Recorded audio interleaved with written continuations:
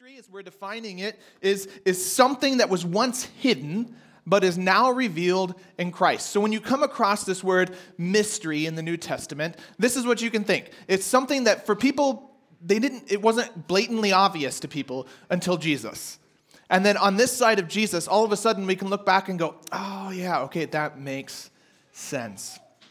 So what we're going to do this morning before we really get into things is kind of look at two things that you didn't think would go together, but actually do. So if there's anything, so what I'm going to do is just ask you to think for a second about two things that should not go together, but somehow do, and it works beautifully and seamlessly. And then I'm going to ask you to share some of those with me, if you would. Okay? But first, as we're talking about mystery, we're talking about this idea that it's something once hidden, but now revealed. It made me think of a story. So when I was in secondary school, there was a class trip that a bunch of girls in my class took.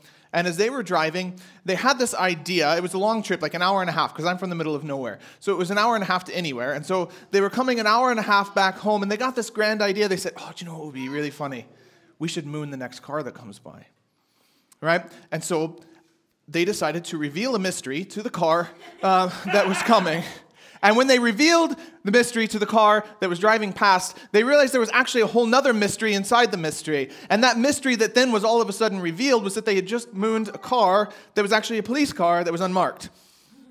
So then the bus driver received a mystery that was now revealed as he got pulled over and found out what had been going on in the back of his bus. And now he was being given a ticket. And so it's a mystery that is now revealed. It's something that wasn't obvious before that now is obvious, right? So they became blatantly aware that there was a police officer.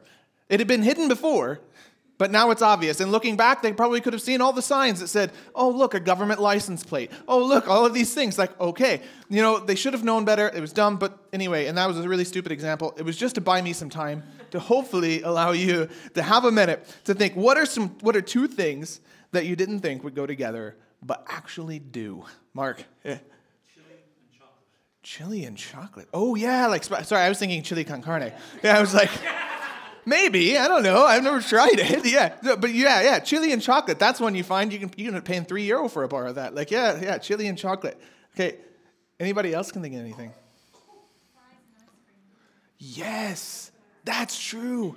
Yes. Fries and ice cream. Chips and ice cream. If you haven't tried that, your eyes have not been opened. Anybody else think of anything? As a good American, I feel like I have to say peanut butter and chocolate. That's one thing that for Irish people, it's a mystery to you guys, but just trust me, once it's revealed, it's a beautiful, beautiful thing. Yeah. Yes, like Reese's, yeah. It's amazing. It's wonderful. Yeah. Oh, come on. Okay. What? Oh, yeah, that is good. See, I feel like, most of the examples I could think of, too, were food. And, I was wondering, am I just hungry? Or is but it's true, especially, too, even as I was, thinking about it, a lot of them had to do with chocolate, things paired with chocolate, like sea salt and chocolate, you wouldn't think maybe, wouldn't that, I don't know, at first, but it's wonderful. I don't know. So, yeah. So this morning, as we're looking at this idea of mystery, last week, like I said, Luke took the idea of mystery, and he said that what Paul is talking about, in Ephesians chapter 1, that Luke talked about last week, is that this idea that heaven and earth are coming together. Two things that probably to us seem like they wouldn't go together real well, right? We have this idea that when I die, somehow I skip over into heaven and heaven and earth, they don't meet. It's just heaven is the place I go where I die. Earth is the place I'm stuck on right now, and hopefully someday I'll escape to the other.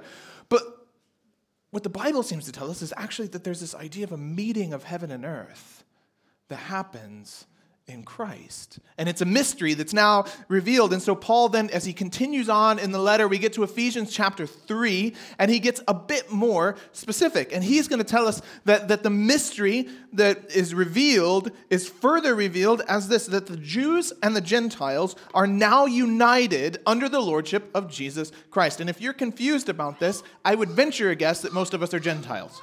Okay? So if you're not a Jew, you're a Gentile. That's just kind of the way it works. All right? So in the ancient world, that's the way Jews saw things. If you're not a Jew, then you're a Gentile. Right? Because the Jews saw themselves as God's chosen people, the people that were to be a light to the nations, to show the world what God was like. They were a special people, set apart. And if you weren't a Jew, then you were a Gentile. And so the mystery that Paul tells us that is now revealed in the person and the work of Jesus is that these people now can get along with each other. That they're all chosen by God. That they're all a part of God's chosen people. And so we have this mystery of unity. And from a purely human perspective, I think this is impossible. This picture that like everybody can just get along with each other, right? That's like impossible. I mean, our world is not exactly becoming a nicer place, a kinder place. I mean, all you have to do is spend 5 minutes on Twitter. I would assume Instagram's the same. I'm getting too old for that. Actually, it's just I don't take pictures. But like, do you know what I mean? Like social media and everything is not making people kinder, nicer, more generous, thoughtful people. Instead, we're just like, I don't know. Somehow in history, we thought we could educate people into being nicer and kinder to each other. And that's just not the reality, is it?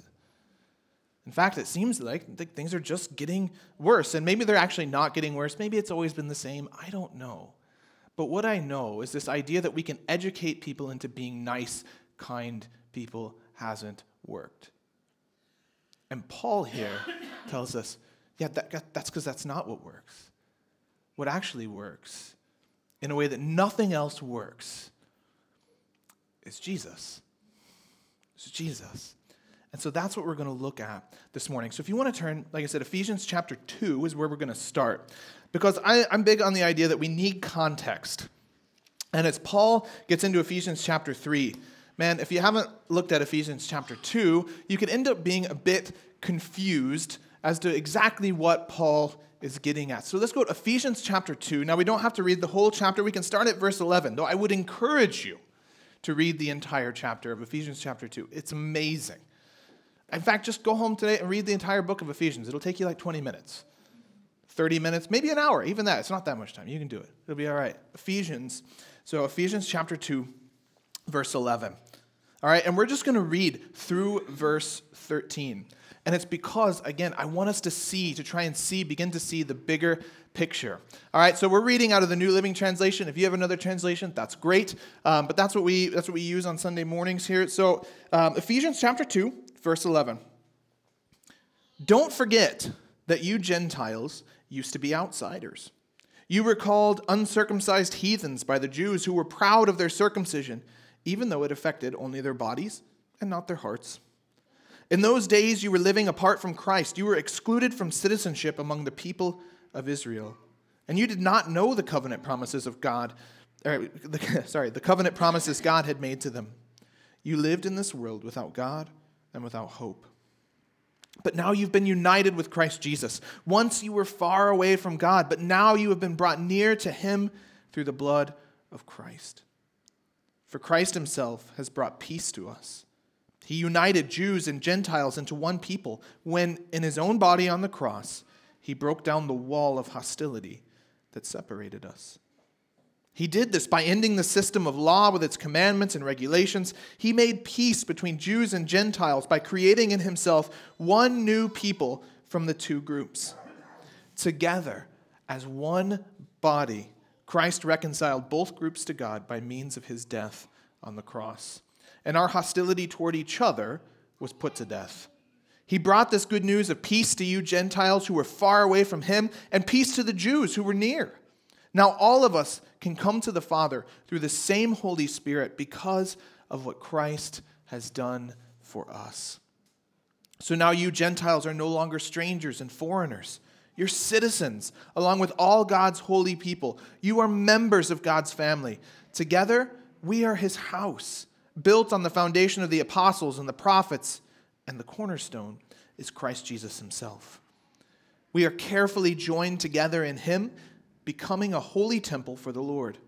Through him, you Gentiles are also being made part of this dwelling where God lives by his Spirit. When I think of all this, Paul, a prisoner of Christ Jesus for the benefit of you Gentiles, assuming, by the way, that you know God gave me the special responsibility of extending his grace to you Gentiles. As I briefly wrote earlier, God himself revealed his mysterious plan to me. As you read what I have written, you will understand my insight into this plan regarding Christ. God did not reveal it to previous generations, but now, by his Holy Spirit, he has revealed it to his holy apostles and prophets.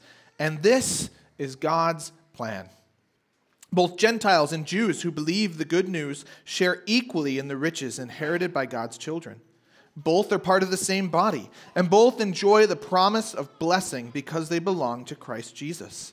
By God's grace and mighty power, I have been given the privilege of serving him by spreading this good news. Though I am the least deserving of all God's people, he graciously gave me the privilege of telling the Gentiles about the endless treasure available to them in Christ. I was chosen to explain to everyone this mysterious plan. This mysterious plan that God, the creator of all things, had kept secret from the beginning. God's purpose in all this was to use the church to display his wisdom in its rich variety to all the unseen rulers and authorities in the heavenly places. This was his eternal plan, which he carried out through Christ Jesus our Lord. Because of Christ and our faith in him, we can now come boldly and confidently into God's presence. So please, don't lose heart because of my trials here. I am suffering for you, so you should feel honored. Jeez, hopefully we keep power this morning. My goodness, that is rare.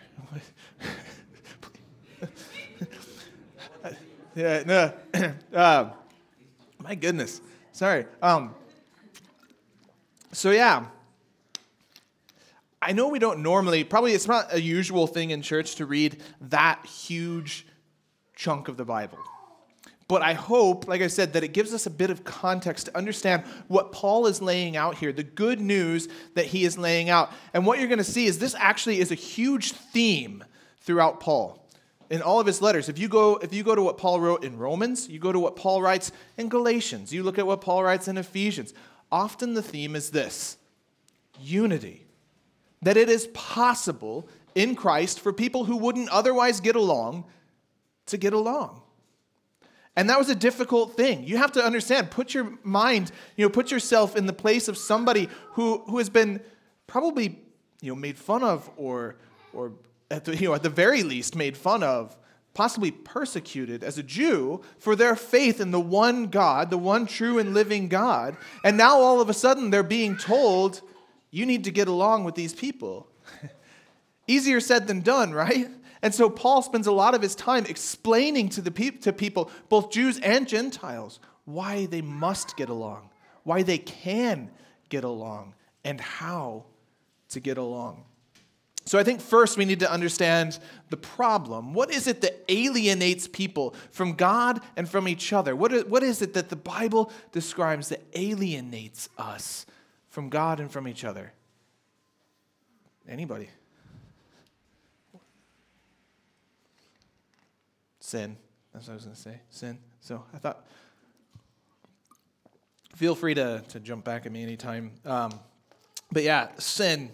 Sin is what it is. But, it's one of those, we've talked a lot about this word sin because it's a word our culture, I think, just finds, for one, do we really take that word seriously in our culture? I don't think so. We name perfumes sin, or we name our nightclub sin or something like that. We don't really take it like the word too seriously. And I think it's because we don't actually understand what the word means. You hear in church all the time, you're a sinner, or I'm a sinner, or everyone else out there is sinners, whatever. We throw this word around sin, but it's important that we know what it is. So just really briefly, here's the problem. So it starts, Paul lays it out in Ephesians chapter 2, verses, 1. Once you were dead because of your disobedience and your many sins. Well, there's the problem. We're dead in our sins. And so we can't have right relationship with each other. We can't have a right relationship with God because something has happened. This thing called sin has gotten in the way and has destroyed. And the picture of sin in the Bible is that it always seeks to destroy. We tend to think of sin is like, the fun things to do, and that God kind of wants to ruin our fun and take away our fun, and so he calls those things sin, and we're not supposed to do them, right? Look but don't touch, or whatever, like all of these kinds of things. But the problem with sin is threefold. The first thing is the one that we talk about in church all the time, and that's this, that sin is breaking God's commands. It is. Okay? First and foremost, it is. So the word hamartia, which is the fancy Greek word, wasn't fancy to them, I guess, but we don't speak Greek. It's hamartia. It means to miss the mark. So it's like this idea of like you're a marksman with a bow and arrow, you shoot at a target, and it goes like way right, which is what happens anytime I try and shoot a bow. I'm not a bow hunter, right? So like it's missing the mark, like just completely. It's not even like finding the target. It's like, you're off, like, watch out for the people in the crowd. So it's this idea of missing the mark. And sin is that. So God has a standard, and he says, this is how you should live. And it's the reality that none of us actually make it. We all miss the mark. But I think another way that the Bible looks at the same kind of idea is by calling it rebellion. And it's not that like, oh, whoops, I missed the target. It's more like I'm going to miss it on purpose. I want to miss it. Because actually I'd rather hit this thing over there. Right? And so it's this idea of rebellion. And we see it in Genesis chapter 1 to 3. We see this picture. Genesis chapter 3. That Adam and Eve essentially were giving God the middle finger. And just said, like, screw you. We know what's best and how to live our lives. And I think all of us, to one extent or another, have at some point in our lives essentially done the same thing. And said, do you know what, God? You say, but I think. Right? But instead, I'm going to do X, Y, whatever. Right? And it's that idea of saying, okay, God, I actually know what's better for my life than you do. And so it is a failure to live out our intended purpose that God has created us for, and instead to think that we have a better purpose. Okay, so that's one way of looking at sin. Paul calls it falling short of the glory of God in Romans chapter 3. You and I were created to be image bearers of God. That's what Genesis chapter 2 says. We were created in the image and the likeness of God. That is who you and I are. And when we sin, it is a failure to actually live out what it means to be human. So when I come to Christ and I try to kill my sin, or I try to get rid of my sin, I'm not becoming less of myself. I'm actually becoming more of who I was created to be. I'm actually becoming more human. That's a biblical picture of sin. Okay, and that's generally, I think, the one we think of, but there's actually two more. One of them is a force, right? A force. So Paul talks about this in Ephesians 2:2. He says, you used to live in sin just like the rest of the world, obeying the devil, the commander of the powers in the unseen world. He recognizes what Paul recognizes, and I think deep down we recognize this too, is that, man, there is more going on in this world than just like some people doing some bad things, right?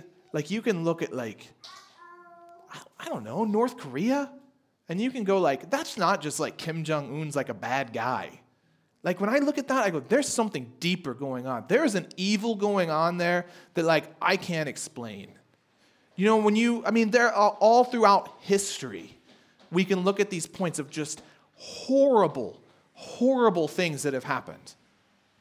And we can try and say, oh, it's just people being people. But I actually think there's more going on. And I think the Bible recognizes that as well. Paul recognizes that there is a force at play. And as human beings, we tend to cooperate with that force to one level or another.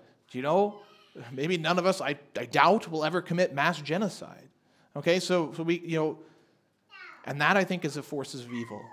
But there's a lot of other things that we do in our lives every day where we're cooperating with the forces of evil in this world. I think that's just a reality, that there is a spiritual realm. And so the Bible talks about sin as a force. In Genesis 4, it talks about sin crouching at the door, and it wants to have you.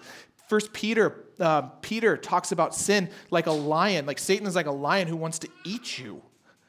Like it's a force. And then you come to the most common way that we don't talk about probably often enough about sin, and that's idolatry. The most common way the Bible talks about sin is idolatry. And that's another word we kind of throw around but don't really know maybe all the time what it means. Essentially what it means is putting something else above God, anything that might be. Whether that's my family, whether that's my friends, whether that's, having the nicest car or the best job, whether it's my career, or whether it's I don't know, Buddha, whatever it might be, maybe it is for you. Maybe it is an idol you keep on the shelf. But I know for me, when I look at my life, it's not, I don't have some weird statue that I pray to. But I've got other things in my life that sometimes I elevate higher than God. Idolatry. It's replacing God with anything. It's worshiping, as Paul says in Romans, worshiping the created rather than the creator. And so the Bible just says that sin then leads to death. Life apart from God. That's how the Bible views death. It's not just physical death. It's literally life separated from God. It's this idea of like exile, right? Okay, and that's a whole other theme. We could run through the Bible, but for the sake of all of us, I'm not going to do it at the moment. If you have more questions about the theme of exile, we can talk about it after church. And I would love to, I'd love to explain that more. But let's just say sin leads to death, and death is life apart from God ultimately. It is life without God. Sin leads to alienation with God. I no longer have a relationship with my Creator. I'm no longer, connected to the person who gives me the identity that I was always created to have. And so ultimately, when we sin and we alienate ourselves from God, what ends up happening inevitably is that it ruins relationships with other people. That right relationship that's supposed to be there with other people is no longer there. And that's sin. That's what sin does. It seeks to destroy and to tear apart and to ruin. And so this is the Bible, how the Bible defines the problem of why we can't just sit around and sing Kumbaya all the time without Jesus. So what's the solution? And this is what Paul gives us, the solution to the problem is Jesus. The Sunday school answer here, Jesus. Salvation then, so here's the thing. The Bible lays out then that Jews and Gentiles, first and foremost, are fellow participants in the same promise. Okay, so he's going to lay out really three things. And this is the first one. That Jews and Gentiles are fellow participants of the same promise. The second thing he's going to lay out is that Jews and Gentiles are fellow heirs of the same blessings. And that Jews and Gentiles are fellow members of the same body. Put another way, you and I and everybody else who comes to Jesus participate in the same promises. That it is available for every single person in this world. These promises that God has made. And that the inheritance that Jesus has, the inheritance that King Jesus has on offer is for every single person in the world. And if you come to Christ, that blessing is yours. And that we have available to us the ability to be a new society united under Jesus, fellow members of the same body. That is open to every person, irregardless of who you are or where you come from. That is open to everyone. And before we get too started, let me just say, that's one of the things I love about our church. It's full of people from all over the world, and I think that's cool. And I think that's exactly what God has in mind for his church, is a community of people that come together in the name of Jesus from all over the world, from every background, from every nation. So let's go. The solution is that we are first and foremost fellow participants of the same promise. So what Paul lays out here is that salvation is for both. It's not through law following, but it's belonging to Christ Jesus. That's how it works, that belonging to King Jesus, giving my allegiance, put another way, giving my allegiance to King Jesus is how we participate in the promises of God. So for the Jews, it was through following the law. Following the law was how how Jews before Jesus follow God. It was what God asked them to do, to follow the law. And why? Because when they followed the law, it would bring peace. It would bring peace with God, right? So the whole sacrificial system is all about how God and man can draw near to each other. We look at it and say, that is weird. But for people in the Old Testament, it was not weird. In fact, it was a great blessing because it allowed them to be able to draw near to God. Like that was what the sacrificial system was all about. So it brought peace between man and God, the law did. It brought peace between man and man, like person and person. Like it brought peace in between. So if you read the Old Testament laws and the way they were to treat people, the way they were to treat each other, like there's so many laws in there about the way you treat your neighbor, the way you treat the foreigner, the way you treat the poor, the way you treat the orphan and the widow. Like all of that is in there. Like this peace between other people. And there's a peace between with myself and how I view myself and understanding myself as belonging to God that came through the law for the people, or was supposed to. And there was a peace with creation. I mean, you can read about, like the laws for tending, taking care of the earth. There were all kinds of farming laws and how they were to take care of their animals, all these kinds of things. There was a peace then that came with creation. And so the law, Paul says elsewhere, wasn't like a bad thing. The law is actually really good. But Jesus has come, and in Matthew chapter 5, he says he's come to fulfill the law. He doesn't say he came to abolish it. He said he came to fulfill it. He says the law can be summed up in these two things. Love the Lord your God with all of your heart, soul, mind, and strength, and love your neighbor as yourself. And so what Paul is saying is that in Jesus, there's actually this new society that's been created. Now, it's not some new fangled religion that's completely different from the old. No. In fact, the metaphor the Bible uses is like a tree that's growing up, an olive tree that's growing up. And what's happened, is like there's like been a hybrid created. Like, he sliced off some branches and grafted in new branches to make like a new hybrid tree. So is it still an olive tree? Yes. But is it different? Yes. So it's like this idea then that the church is connected to the Old Testament. We can't separate the Old Testament from the New Testament. They're interconnected. They work together. They show us what God is like, who God is. But it's different now this side of Jesus. And this was not something people saw coming. And that's what we need to understand. That's why this is a mystery. Okay? The Jews looked forward to a day when a Messiah would come and the Jews would be God's chosen people that were high and lifted up, and God is the king over all the earth. The Psalms proclaim that all over the place. They look forward to this day. And even there's all these prophecies about the Gentiles coming and worshiping. So Isaiah chapter 2 talks about how the Gentiles would come and they would worship. Remember back at Christmas, we went through Micah. And in Micah, you have these prophecies that like the nations would come to Zion and worship God. And so it wasn't like they had this idea that like, Gentiles couldn't be a part of things. They could be a part of things so long as they became Jews. That was the mindset. And if you read a lot of Paul's letters, particularly Galatians is a really good one for reading this, you start to see, if you look at it through this lens, that for the Jews, this is how they saw things, is that Gentiles could be a part of things so long as they became Jews.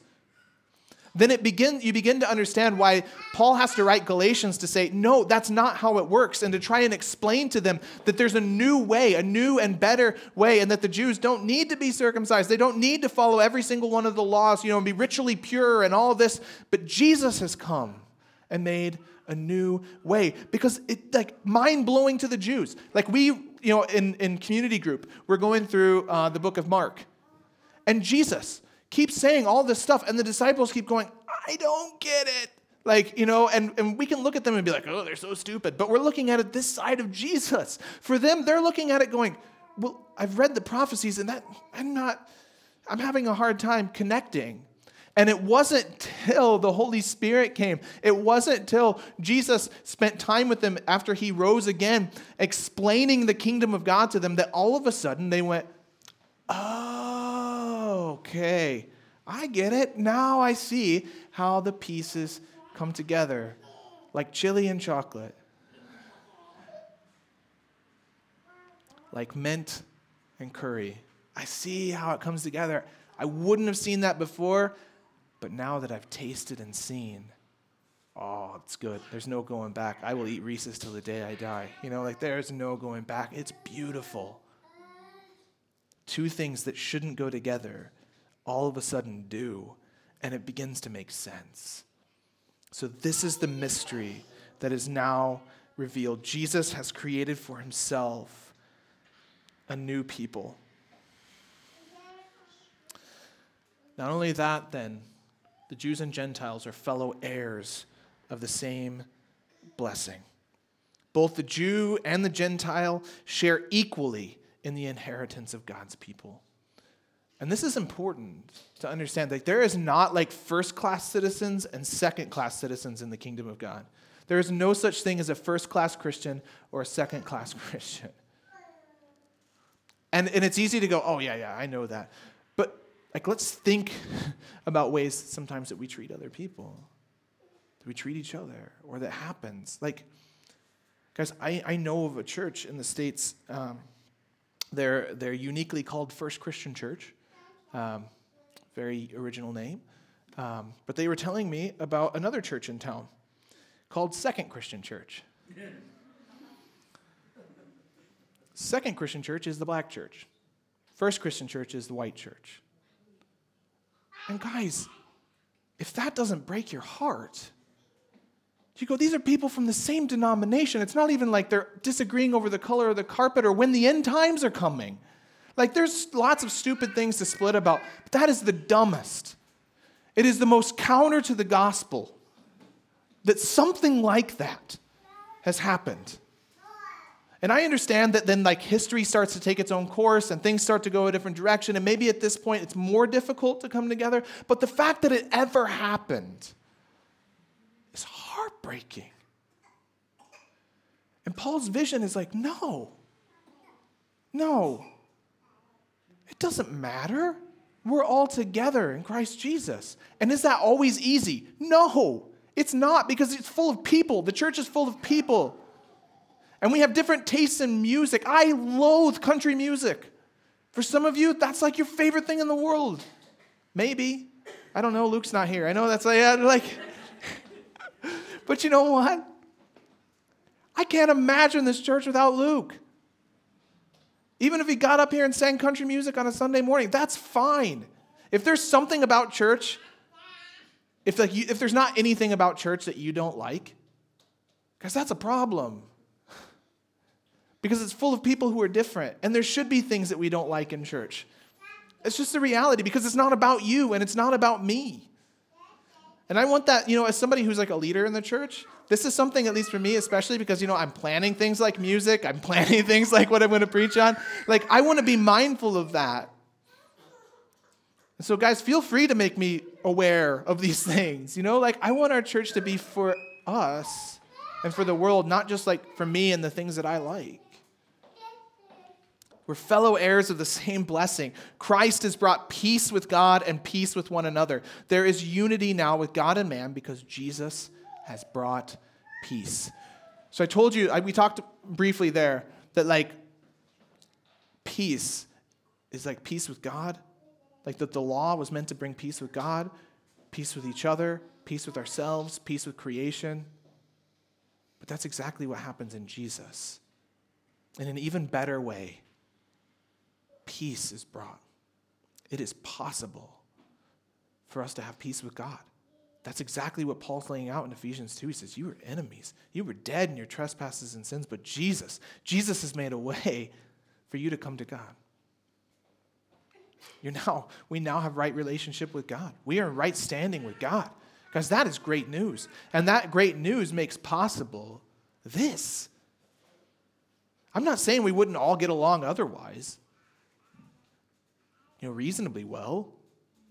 But it's this that makes it possible. It's that being united in Christ that makes it possible, that actually says, you know what? When we have even a big disagreement,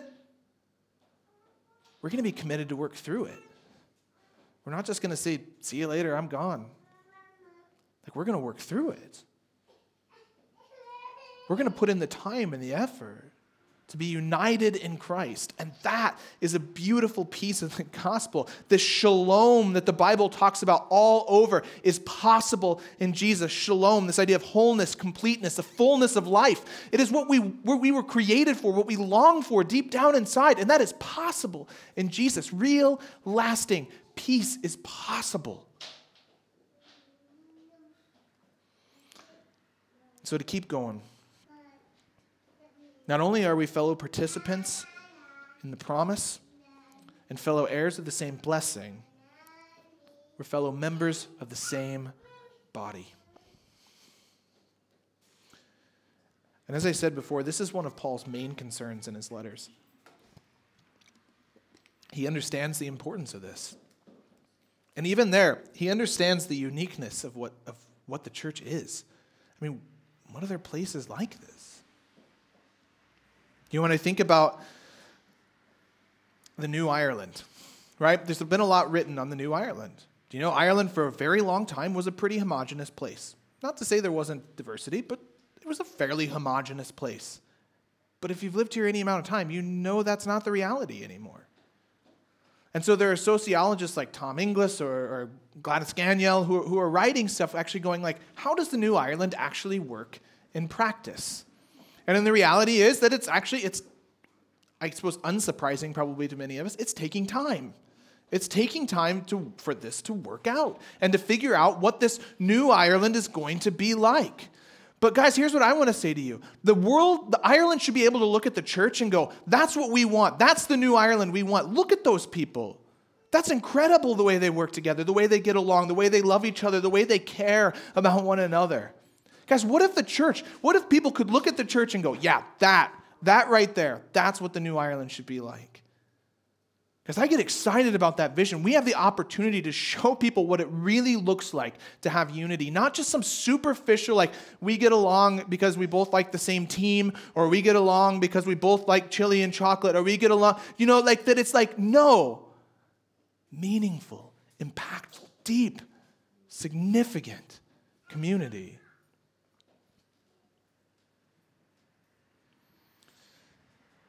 The church is to be a fellowship of difference. I didn't make this up. I wish I could take credit for that. I didn't make it up. The guy Scott McKnight who made that up, and I totally stole it because I think it's like a really good phrase for the church. That it's not a community of difference where we're just defined by our difference, but it is a community of difference. It recognizes that you and I are different, that the church is a place where we don't have to pretend like we're all exactly the same. We don't have to put up that, that facade and pretend that, we're all the same. But what it means is we recognize the fact that we're all different, and that's okay. That we care about each other, that we love each other. That if I'm from a culture that just says it like it is, and there's somebody in church who's from a culture where you have to be a little more cautious about the way you approach things, then I care about you, and I'm going to go ahead and say, I'm not just going to tell you like it is. I'm going to take the time to try and talk to you on your terms. Selfless. Things like that, guys. And these are practical things that could very easily, we could run into in our church. The church is a fellowship, a group of people totally committed to being part of each other's life. We meet together. Just like last week, we eat together. Just like we're going to do here in a minute, we're going to sing together.